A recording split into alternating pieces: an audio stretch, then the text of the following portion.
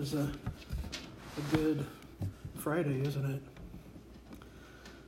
So thank you for joining us in this time of remembrance. Yeah, as I was thinking on this day, we might, maybe as a culture, look at this day on our calendars and never even thought about it.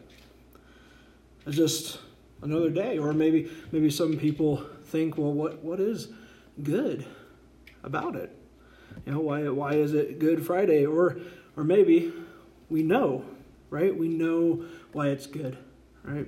Because God took our place. God substituted his son in our place. Jesus says it like this in John 3:16.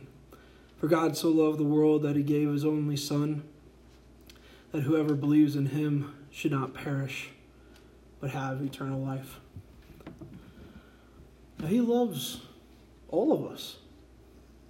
Even though we rebelled, he comes for us, and he gave his only begotten, his one and only, his unique son. There's a lot of different Bible translations out there, and it's like I've had a lot of translation talks lately, and that's good. But one and only, I like that one because it's really getting a meaning of begot across to us, because he is the unique Son of God. And why did he come? Well, so that we can believe. We can rest in him, just like we're trusting the pew that will hold our weight, right? We trust in him. For in Christ Jesus there is life. In everything else there is no hope. For nothing else, no religion, ism, or thing can take the weight of our sin or take the weight of God's wrath.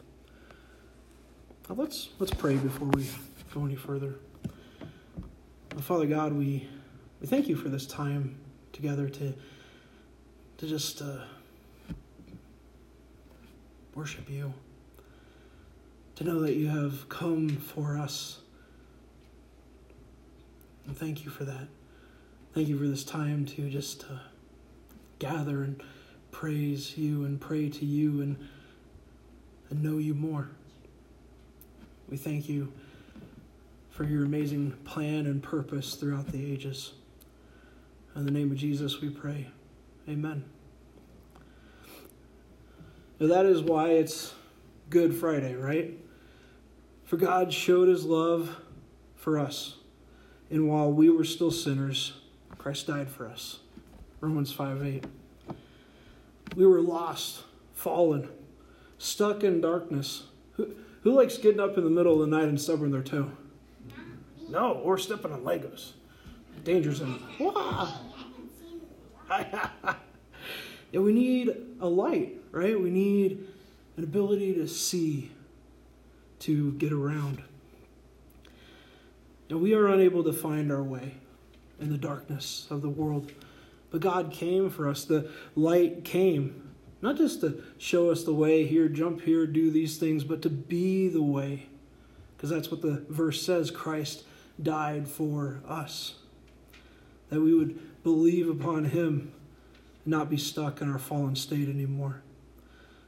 Now, this is what we are in Christ as. Paul in 2 Corinthians says, therefore, if anyone is in Christ, he is a new creation. Behold. Well, that's a different translation. The ESV doesn't even say behold. Behold. The old has passed away. Behold, it does say that. Behold, the new has come. Apparently all those translation talks and looking at different verses has gotten to me this week, but it's good. If we are hidden in Christ, as Colossians says, if we are hidden in him, we are new creations. The old has passed away, and therefore we see the problem for the rest of the world.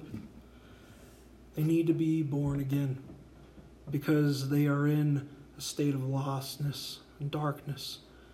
And Jesus says it like this. He says, truly, truly, I say to you, unless one is born again, he cannot see the kingdom of God. I see in our fallen state, we are doomed for judgment in hell. This is what we deserve. Yet God offers us this in his Son. He comes with truth. Right? We saw that in the book of John. The truth that we are sinners in need. There needs to be more people on that side. It's kind of weird.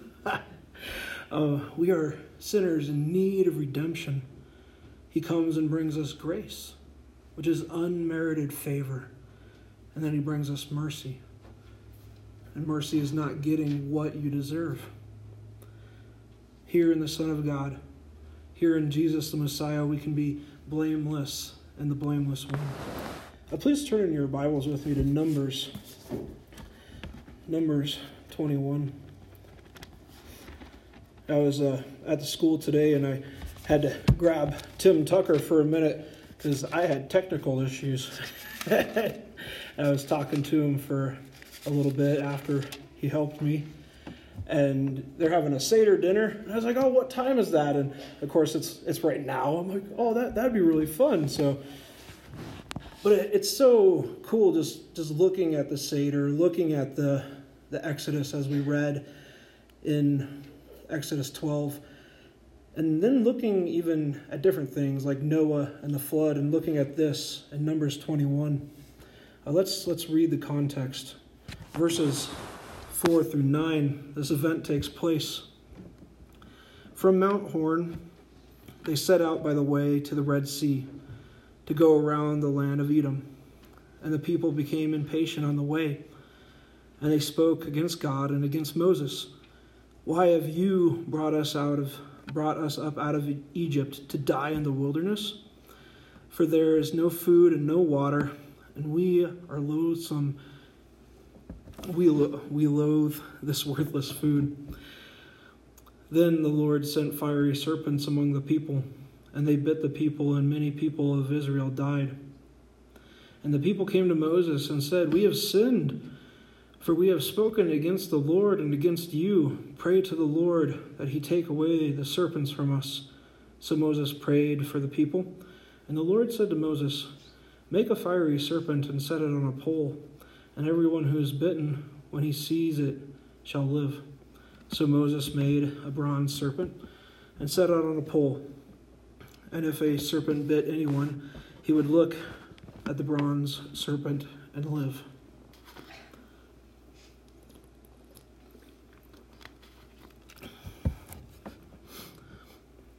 Now, just like the people of Israel here, we've all sinned, right? We've all spoken against God in word or deed. And now judgment is on the way. Judgment then was right away. You know, Old Testament judgment was usually, you did that, you got this, right?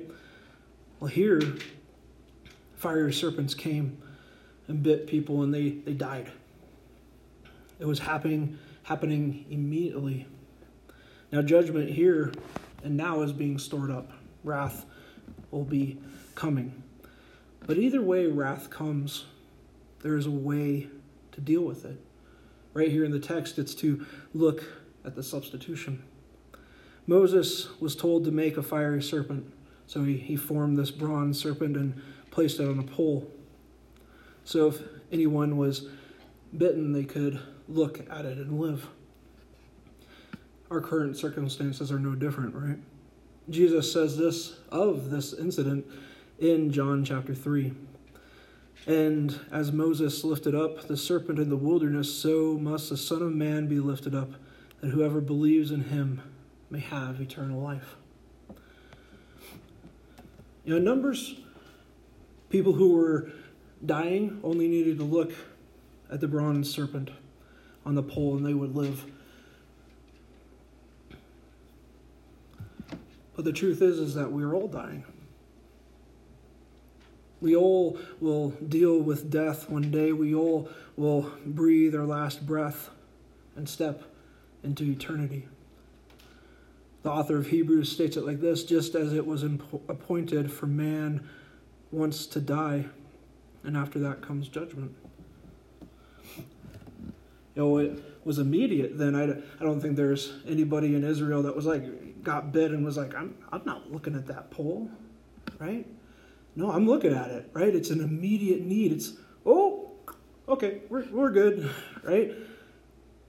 But we will face it. But yet it's far off. Oh, I can deal with it later.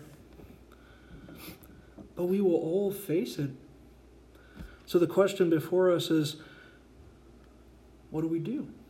Do we deal with it on our own, trying our best, pulling ourselves up by our own bootstraps?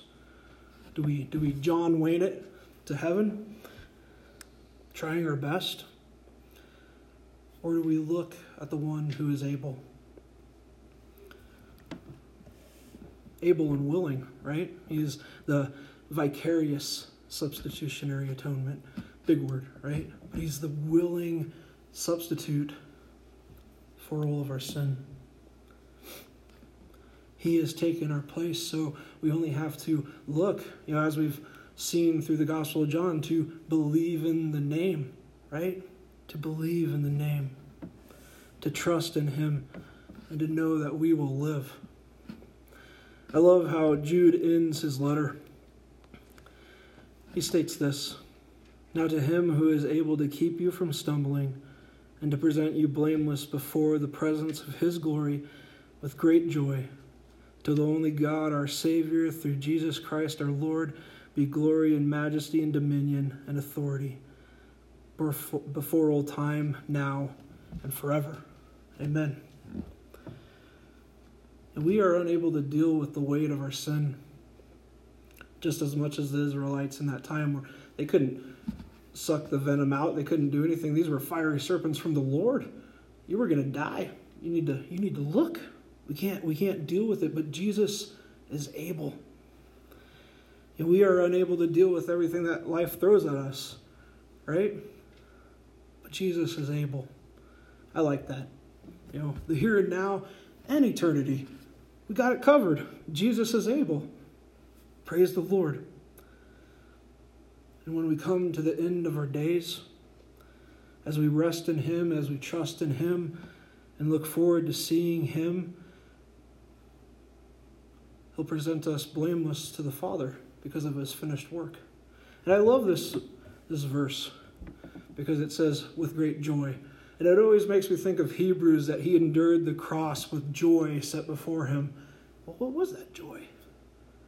That we would be with him and dwell with him and enjoy him forevermore. Kind of seems to quote the first question and answer of the Westminster Catechism.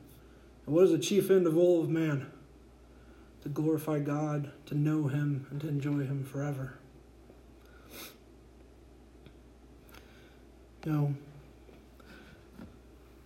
He loves us. I think that's the coolest thing about Good Friday, is that he loves us. And he says this to all of us. Come to me, all who labor and are heavy laden, and I will give you rest. Take my yoke upon you and learn from me, for I am gentle and lowly in heart, and you will find rest for your souls. You just need that, right? You ever have a tired and weary week? I have. Yeah, it's been a fun one, but it's been good. For my yoke is easy and my burden is light. No matter our immediate troubles or our future problems, let us rest on him who has greater purpose for all of us. That we would know God and to enjoy him now and forever. I was reading Romans 8:28 to, I can't remember, someone yesterday. And see, I got the verse down today though, and it wasn't Ezra for last time. But this is a verse of great comfort through the ups and downs of life. Romans 8:28 states this, for we know that for those who love God, all things work together for good, for those who are called according to his purpose. And I thought about that for a minute. As we've been looking at the grand story, we can see that his purpose is amazing, awesome, and greater than anything we could ever fathom. So let us praise God for his purpose, for his plan and his love for us all throughout the ages. Now let's close on a word of prayer. Father God, we thank you. We thank you that we can just look upon your Son and believe in the finished work of Christ and rest in you and know that it is finished. Know that we are new creations in Christ and that we can serve you now and be transformed now and to be equipped by you and to go out to the world and proclaim this awesome truth, this amazing wonder that God so loved the world that he gave his only begotten Son. Thank you for this time together. We can praise you and worship you and be here together. In the name of Jesus we pray. Amen.